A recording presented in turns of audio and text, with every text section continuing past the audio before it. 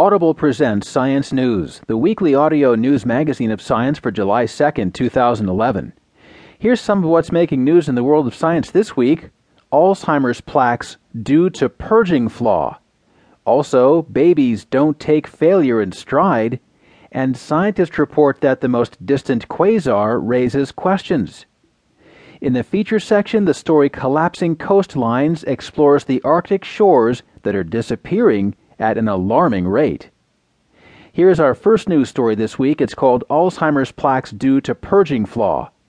Disease-related gene controls clearance of plaque protein, reported by Tina Hessman-Say. The high-risk version of a gene associated with Alzheimer's disease hinders the brain's ability to clear out a troublesome protein, a new study finds.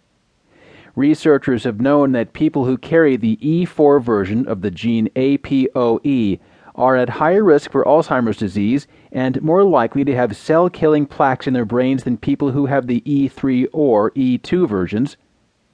But it hasn't been clear whether people with the E4 version made more of the plaque protein, called amyloid beta, or if the stuff just stuck around in their brains longer. Now, researchers led by David Holtzman of the Washington University School of Medicine in St. Louis have directly measured levels of amyloid beta in the brain fluid of mice.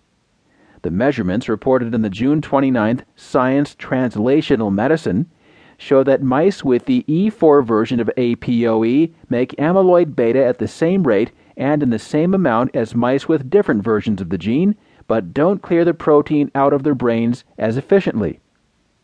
The study will probably draw more attention to the role amyloid beta clearance plays in Alzheimer's disease, says Caleb Finch, a neurobiologist and co-director of the Alzheimer's Disease Research Center at the University of Southern California.